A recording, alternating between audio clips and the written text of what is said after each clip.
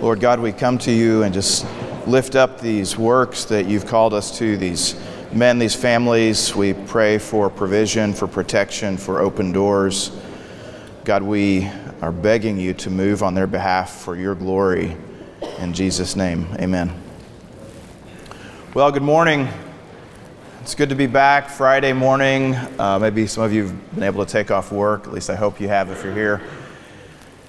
It's been great to be with you.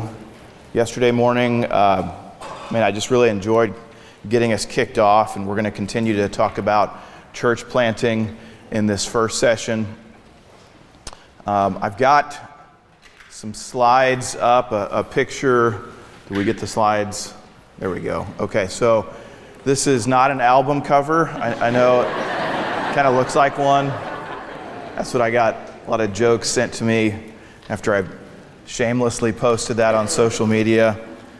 But this was the first trip that we took our kids out to Boston. That's on the North Shore.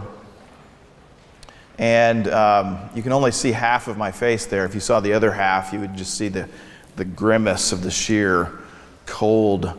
This was in January when we went out there, and this was on a trip to go try to find housing. We were trusting the Lord to find housing in Boston, and it's bitter cold. You see my kids with the heavy coats on, and it was about this time. This trip was so extraordinarily frustrating that I think I was just thinking, like, what if I just took off and just started swimming right here? Like, that water was probably about 28 degrees, with the salination and everything. It keeps everything fluid, and I just would have just kept going because it was a pretty discouraging trip initially, and God came through right when he needed to come through and prove himself to us. But these are my kids in ministry. I just did this to kind of show you, and the next couple slides demonstrate that as well.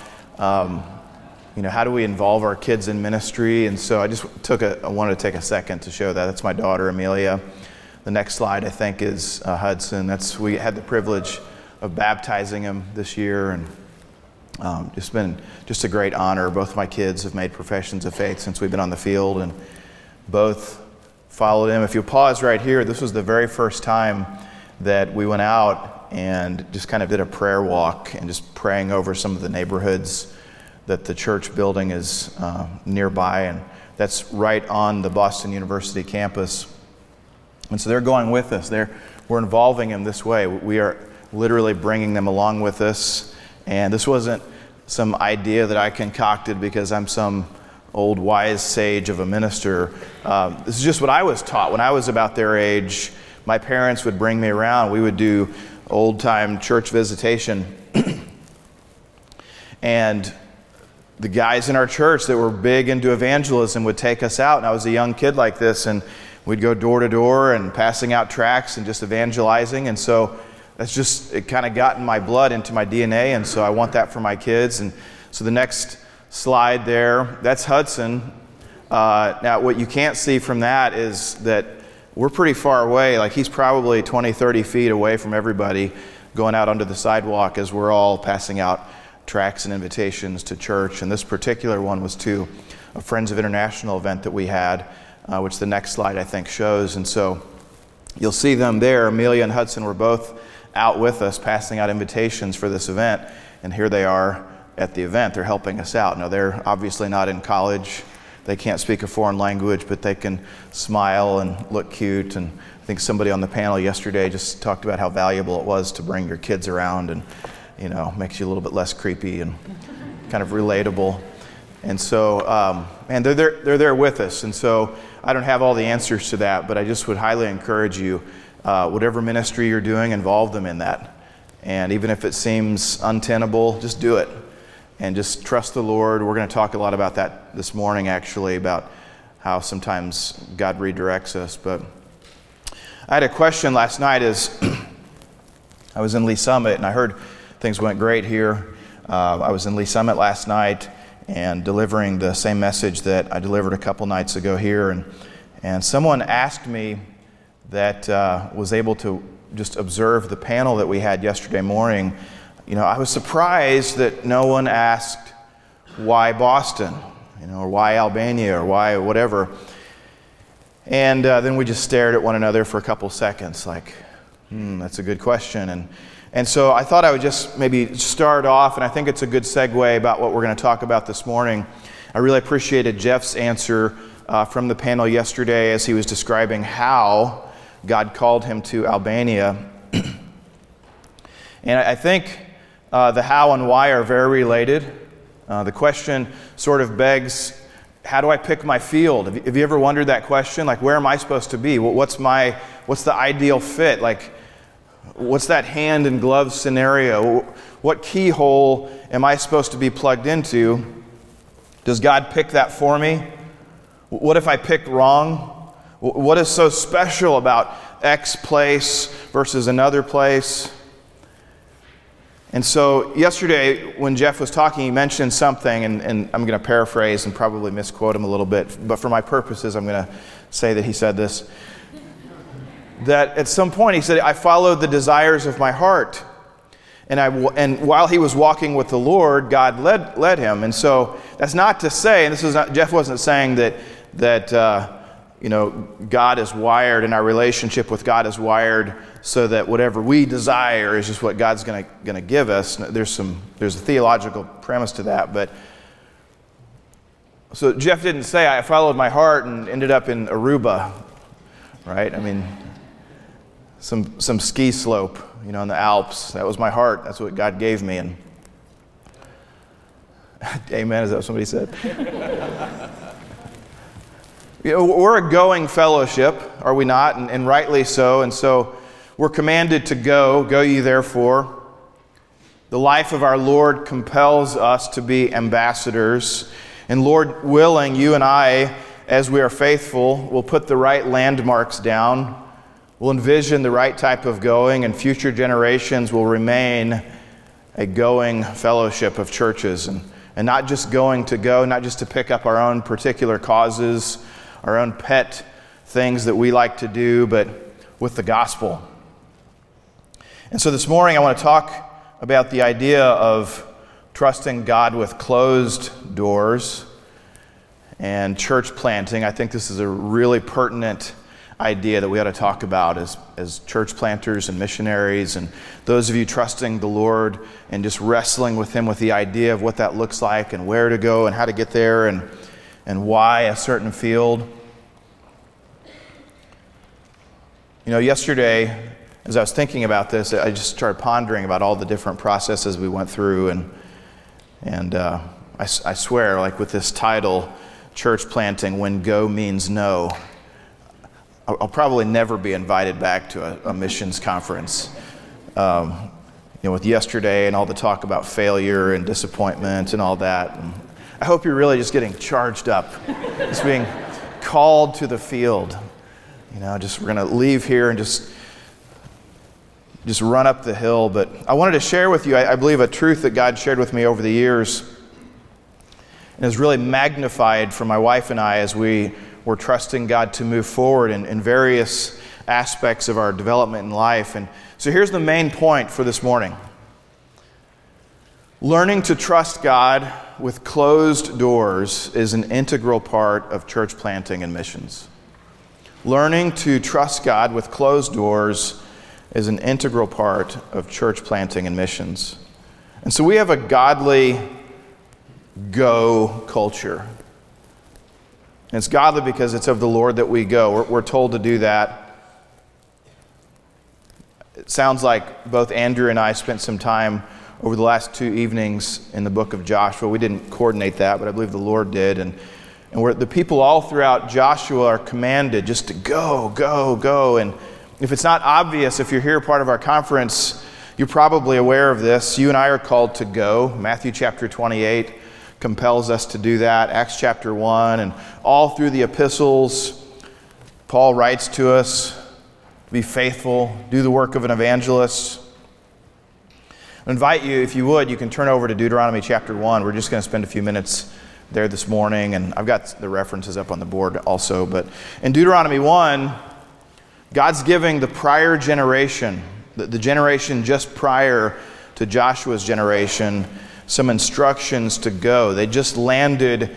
We're talking about two great bodies of water. The Jordan River, which actually is fairly small, unless it's flooded over with its banks like it was at the time.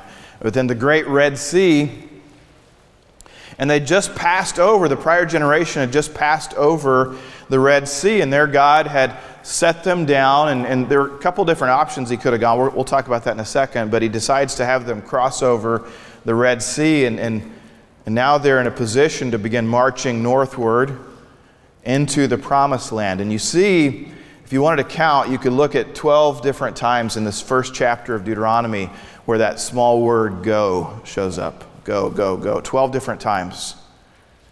And God brings Israel over the Red Sea, and in Deuteronomy chapter 1, verse 1, these be the words which Moses spake unto all Israel on this side Jordan in the wilderness, in the plain, over against the Red Sea. Verses 6 through 8, the Lord our God spake unto us in Horeb, saying, Ye have dwelt long enough in this mount. Turn you and take your journey and go to the mount of the Amorites, foreign territory, and unto all the places. Skip down to verse 8. Behold, I have set the land before you.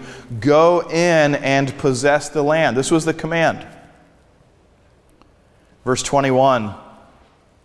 Behold, the Lord thy God hath set the land before thee. Go up and possess it.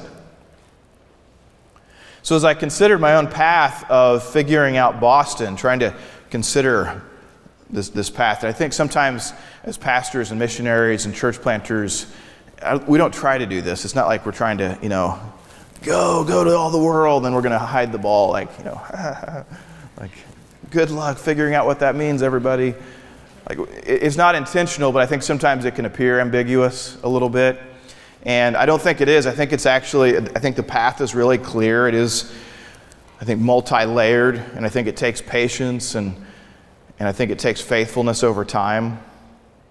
As I considered my own path and many of the things that we went through, one of the big lessons that I know I learned, and I know my wife has shared that she learned this as well with me, is how God's hand over the years and through a long period of time moved to correct me, to correct her, to redirect us, and ultimately to lead by closing many, many, many doors. Just closed. Some of them slammed right in our faces. Some of them looked like open doors. We're just about to walk through them and they get moved, or we don't have the right key to go through that door. And so here's the first point for this morning. You really got to get this down. If you're truly, honestly considering church planting or missions for your life, you need to understand this, that you can trust God with no. You can trust God with no. We looked a little bit yesterday, and I just gave you a little bit of a preview of Acts chapter 13, where I talked about our path and sort of the biblical model of sending leaders and commissioning people from local churches, and how Paul and those guys, they were just working in the church. And the Holy Spirit saw fit how? Through the leadership, through the eldership of that church, to send them. And so, it says, they were sent by the Holy Ghost. Like the sending of their local church is what did that. And so, now in that process, we didn't talk about how long Paul took in the desert, training and getting sharpened and unlearning a lot of stuff, getting discipled and relearning and taking a couple of those punches to the face, I'm sure, like we talked about yesterday morning. There are a lot of no's that take place in that process of being endorsed by the Holy Spirit through the leadership of your local church. Now, don't get me wrong. I say you can trust God with no. What I don't mean is that you can trust God with no as therefore an excuse to disengage from the mission. And you got to get that down. Like no, and just being okay with no doesn't mean that you are okay with being complacent. Oh wow, the door shut here. Well, I'm checking out then. Ministry just must not be for me. I had to experience that in my life at one point. I had to wrestle through what that meant. Like, oh, I'm not getting my way in how I think this is supposed to be drawn up. Well, and then God just didn't confirm that to me. I'm just going to go check out and go do whatever I want. Many years ago, I told you a little bit about my story yesterday, how I went to law school at probably one of the most bizarre times anybody would have picked to go. And as it was, I was coming through law school, and this is not an uncommon career track, right? As I'm coming out of law school, I've got an interest, a pretty large interest actually. I mean, for many, many, many years, I was like just a political geek. I mean, like all the radio talk shows and just everything you can think of, and journals and debates and all these things. And so I thought, like, well, I think God wants me to be a politician. Like, genuinely, truly, I believed that this was of the Lord. I know it's kind of funny, but I genuinely, truly believe this to the point. I don't mean just it was just an idea. I had news releases, had press releases that went out. I had the photo taken. I was in newspapers and got interviewed by people, and I raised a bunch of money, and I had put my name out there, and I was gonna go forward as State Representative Mike Renaud of the 33rd District of Missouri. That was me. And I've got newspaper clippings at home, of sort of these old things, and I'd raised all this money, and man, God just used some circumstances through that whole situation where God changed my heart. And the night before, I remember it like it was yesterday. They have this big party, essentially, where you go down to the state capitol and you go down with your party in a show of force against the other team, right? You go down and you sit there for all these big photo ops, and you line up with all the other candidates of your group, and governor comes out or whatever, and I was meeting everybody. I was meeting senators. I met a sitting president and all that. I mean, I thought for sure I was going. This is where I was going.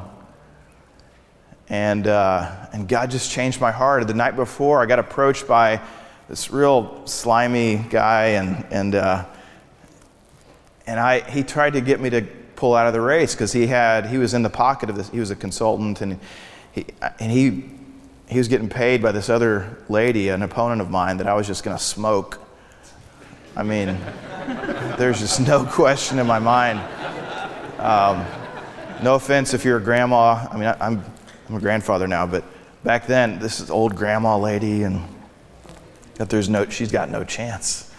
But he was in this lady's pocket and getting paid, and he came and tried to talk me down, and we were there toe to toe. I had the suit on, big overcoat, and we were there, and I backed him down like, man, you picked the wrong horse. You're going to lose this race. And I left there. And by the time I got home, I had to really wrestle with God about that decision. And I stayed up all night long. And my wife, who never saw a career in politics for us, she'd faithfully just stood by me and supported as if she was like, Hillary Clinton. I mean, just there, like, I'm sorry. But like the good version, right? No, I'm sorry if that's your political stripe. My wife's so special, and she stood by me, and I wrestle all through the night. I sit in my garage, my unfinished garage, and just sit in this old folding lawn chair in the middle of winter, and I'm crying. And just begging God, like, where's this coming from? And I get up the next morning. I'm supposed to make the 2-hour drive to the state capitol and meet up with everybody, and I don't go. I don't show up. And I stay there, and I'm working through this, and all of a sudden I start getting phone calls and high-level people, and they're telling me, "You're going to come? You coming down? You coming down?" And you've got 30 days after that point. You can sign up, and there's a whole thing about signing up on the first day because it gets you in the order on the ballot. And I didn't show up, and 30 days passed, and And I had some people call, and I decided this isn't for me. If I'm going to put this effort, this much energy, people's resources, if I'm going to give my life and heart to something, I wanted it to be for something that I felt like was going to be worth that effort. And so I'm not against politics if you're politically inclined. I mean, God knows we need good people in government. But for me, where God spoke to me that night, and just through the process of over the years breaking my heart, it had to be to the service of the Lord. And so I wrote a check. We had to go into our own money, and I wrote checks back for money that we'd spent, other people had sent us, and just gave it all back. Every penny that I'd ever raised, and wrote a letter, hey, I thought this was of the Lord. Like I'd written letters that God had told me to do this, and I had to write them all back and say, man, just must have missed this one. Very humbling.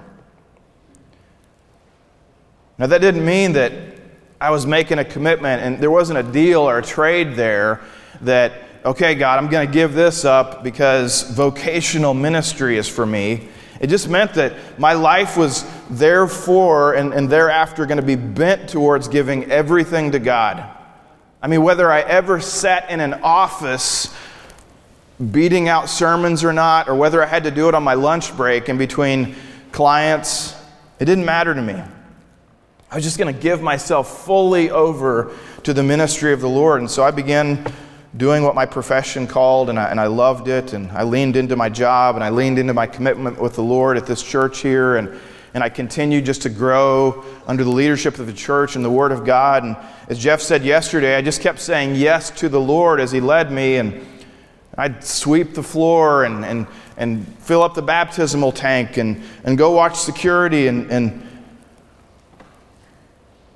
it was about this time that my brother Dan, who's over here, he was getting ready to start a church in Lee Summit. And I remember going to the pastors and letting them know, in fact, actually I didn't let them know until after the fact. I went to Dan, we'd had a conversation about it, and I'd committed, and I'd talked to my wife, and again, it was, we're going to go help Dan start this church. And it would have been great. It would have been incredible.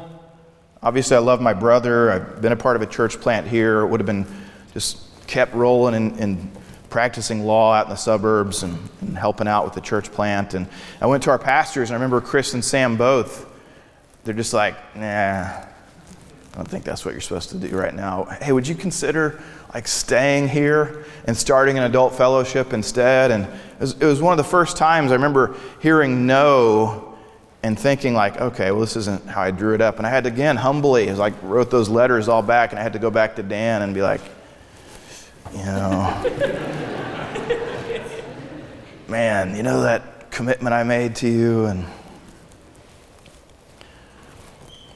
so we kept growing in the faith, and God told me no.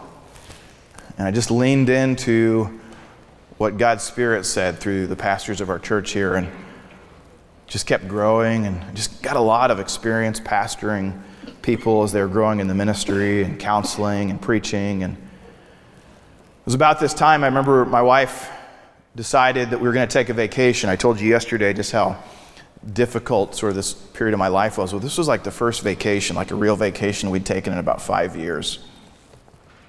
And she knew I loved history and politics and all that stuff, but she also knew I just walked away from it. And I'll be honest, there's never been a day since then where I've been tempted, maybe I'll go back to that. I've just never even had the notion to do it. It was just quit cold turkey, and just the taste of it's just in fact, when people talk to me about it today, and they know sometimes my background, they always ask me what do you think about this guy? And I'm just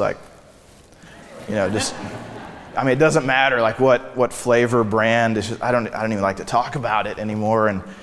But we're out there, and she loves it, and I love history, and never been to the Northeast. And so we visited Boston, and God just began breaking my heart about seeing the people there, and the nations coming to Boston, and just the thriving nature of humanity, and how it's reaching out all through that 6-state area of New England. And so I prayed, and I remember I prayed the sort of innocuous prayer, God, would you just send somebody here? And that was it. I'm not being cheeky about it. I didn't think I was praying about me. It was just like a prayer of passion. Man, Lord. And I looked at all the churches around, and everybody's just, waving their rainbow flags, and everybody's got 2 and 3, senior lead pastor, female lead pastors, if not homosexual, and I'm not talking about the crazy branches of churches. I mean Baptist churches and Protestant churches, and you can, let alone a Bible-believing church that stands on the authority of Scripture. Like, our flavor is just like non-existent there. And so just prayed about it. That was it. Put it on the shelf, and what would you know, like a couple of months later, I meet Pastor Eric May from New Hampshire in that lobby right outside the doors there. And we're just literally bump into each other, and he invites me to come back to New England. Why'd you leave? Well, you should come back if the vacation was so fun. And so, man, fast forward, I don't have all the time this morning, but 4 trips later, and God has my heart now firmly gripped and given over to this field. And that's it. I mean, there's a whole lot of details in between there, but God kept growing my heart. And I remember calling Pastor Sam once from this one near final trip that we took, and I just told him, just confess, I'm not sure what this is about, but I think I'm supposed to be here. I think God's calling me out here. And my heart was beginning to align with God's heart for Boston. And so I confirmed it with our pastoral team over time. And then we began to make plans. And some plans got shut down. But I was a little bit more accustomed to hearing no now.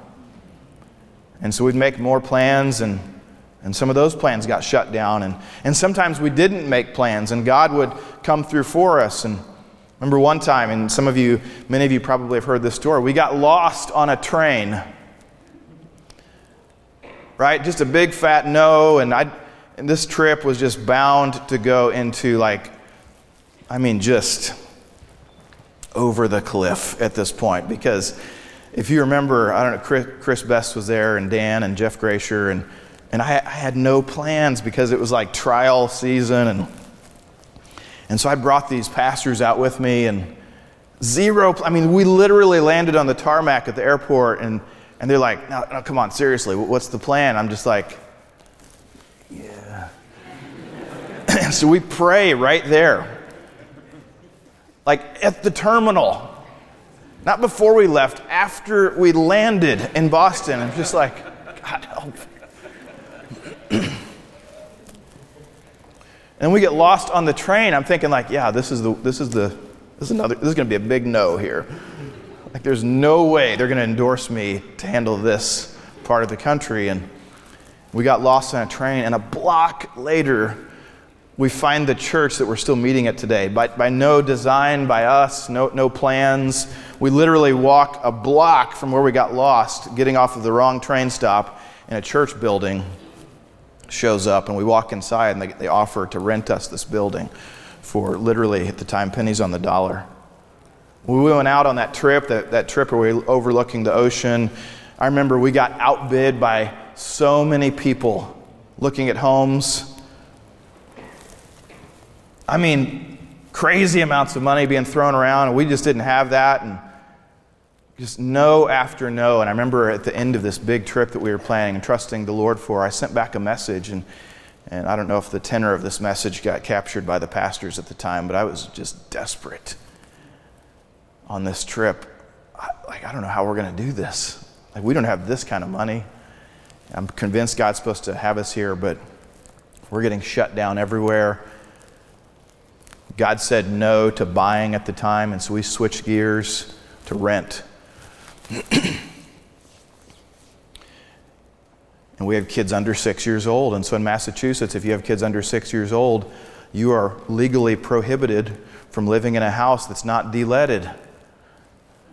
And of course, every building in Massachusetts is like 500 years old.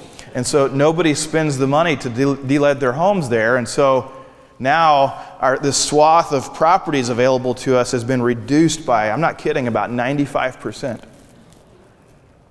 Big no. I mean, affordability, options, location, and we just keep trusting God and moving forward until literally the last day, we we ended up getting a lease, and we signed papers for a place, and later finding out that it was a location where the pastors had, we literally physically prayed over 4 houses away from this place about a year and a half before. I had no idea. I was just scrolling through photos, and it just popped out like, wait. Just like in Acts chapter 16, we're not going to turn over there, but if you know that story, Paul and the guys were going through, and they're trying town after town, and the Bible says that the Holy Spirit prevented them.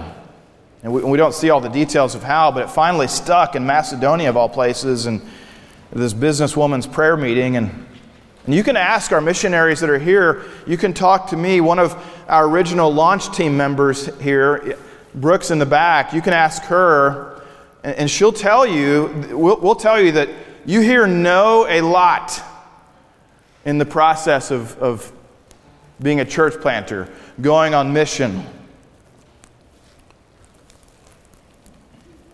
We say things like, I'm going to go and I'm going to do this thing for the Lord, and then, man, oh no, you're not. People don't cooperate, weather doesn't cooperate, buses are slow, they get shut down. Remember one time we're out there and there's several different colors of lines, blue line, green line, orange line, and this was right in the beginning of COVID, when everyone's just like, rah. And some yahoo thought it would be just really funny to lick one of the doors on the just one car of the orange line system, which is like, 20 different trains going on this line. And so Boston decides to shut down the entire system, the entire public transportation system, because it had been rumored that one person licked the door of one of the trains. And so you just never know what's going to cause a no. I know, it's my field.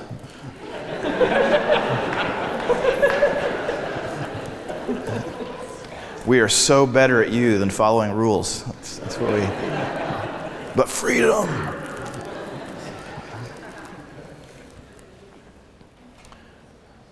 Point number 2 is this. Sometimes no is after our failure in faith. So you look at the story in Deuteronomy chapter 1, and of course you probably know the story from Joshua. These guys failed big time. Deuteronomy chapter 1, verse 32, here's their unfortunate response. Yet in this thing ye did not believe the Lord with your God. They sent the spies out, and then they ended up failing in faith. And verse 34, and the Lord heard the voice of your words and was wroth and sware, saying, surely there shall not one of these men of this evil generation see that good land. Middle of verse 37, thou also shalt not go in thither. And they go on, and you see they try to act presumptuously. They go on and they try to do it anyway. And I just lost my computer here.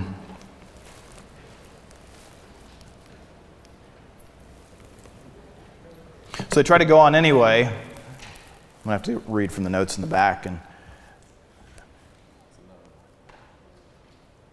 And God has to shut them down. He prevents them, and He keeps them from going into the land, right?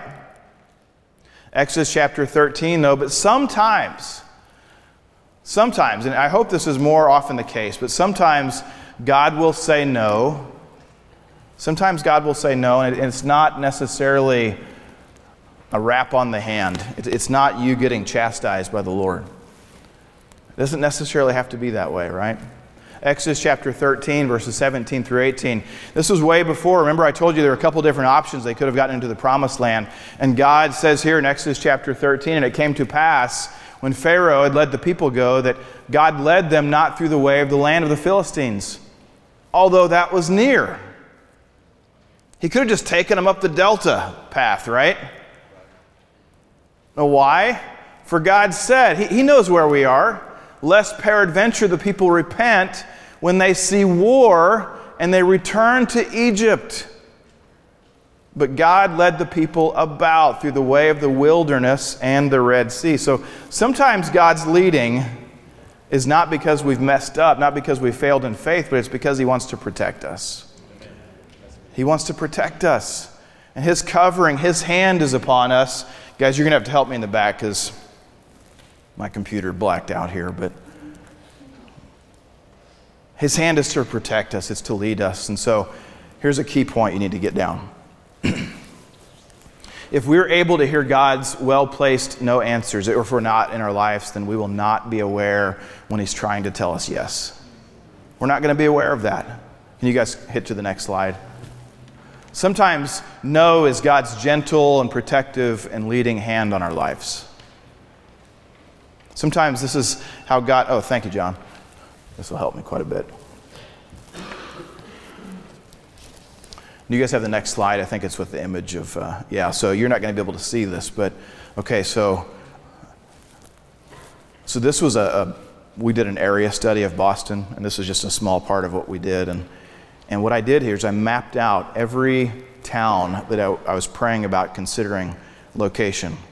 And on this list, if you looked at it real close, you could see how far in mileage away it is, and then how far away it is time-wise driving from the church to these towns, and then how far it is by public transportation. And there's also an aspect that we looked at this, how far would it be from the public schools or the colleges, universities. And so we were attempting to just do our best job to plan strategically to reach the people that God had called us to. But God kept shutting door after door after door until he put us right we made all the plans in the world, and God, you could just put a red line, no, no, no, all through that until God said, here's where I wanted for you, right here, just trust me. It was painful. I remember that text I sent back and tearfully just crying out to God, and man, Lord, are you sure this was for me? And so point number 4, failing to trust God with no, regardless of the reason, it's presumptuous. If God's told you no, and whether that's through the pastor of your church or through the Word of God or the leading of the Holy Spirit, don't presume upon God and then go out and try to then say, just like the Israelites did, oh, we want to follow the Word of the Lord now. We're going to go. And then you see how that passage ended in Deuteronomy chapter 1? So the Amorites came and chased them around like bees. Have you ever been there where God told you to do something and you rejected Him, you rebelled, but now you want to do it, and God's saying, not yet, man. There's some growing that needs, clearly. No, I'm going to do it anyway. I'm ready now. And then, man, you're just chasing your tail all over the place. And our last point for this morning is this, and we'll close and bring the guys up here for the panel. Learning to be comfortable with no will bring peace in the rough terrain that will be your mission field. If we're going to take on territory that's not the Lord's right now, you got to know it's going to be hostile territory. And you're going to be told no, sometimes for things that we need correction for, sometimes out of mercy and God's grace to lead us. And you've got to be comfortable. Learn to be comfortable now with hearing no. I realize in our culture, many of us were never told no as children. And so when you're told no by your pastors, by your ministry leaders, by your disciplers, I'm going to take my ball and go home now. I'm out of here. I'm checking out. Ministry must not be for me. Following God must not be for me. Man, get comfortable with it. Get comfortable recognizing that God leads through the closed door. And it'll help you when you see the right and perfect opportunity. When God presents it to you, you'll know, oh, this is clearly of the Lord. Thank you, God, for the no answers in my life. Amen? All right.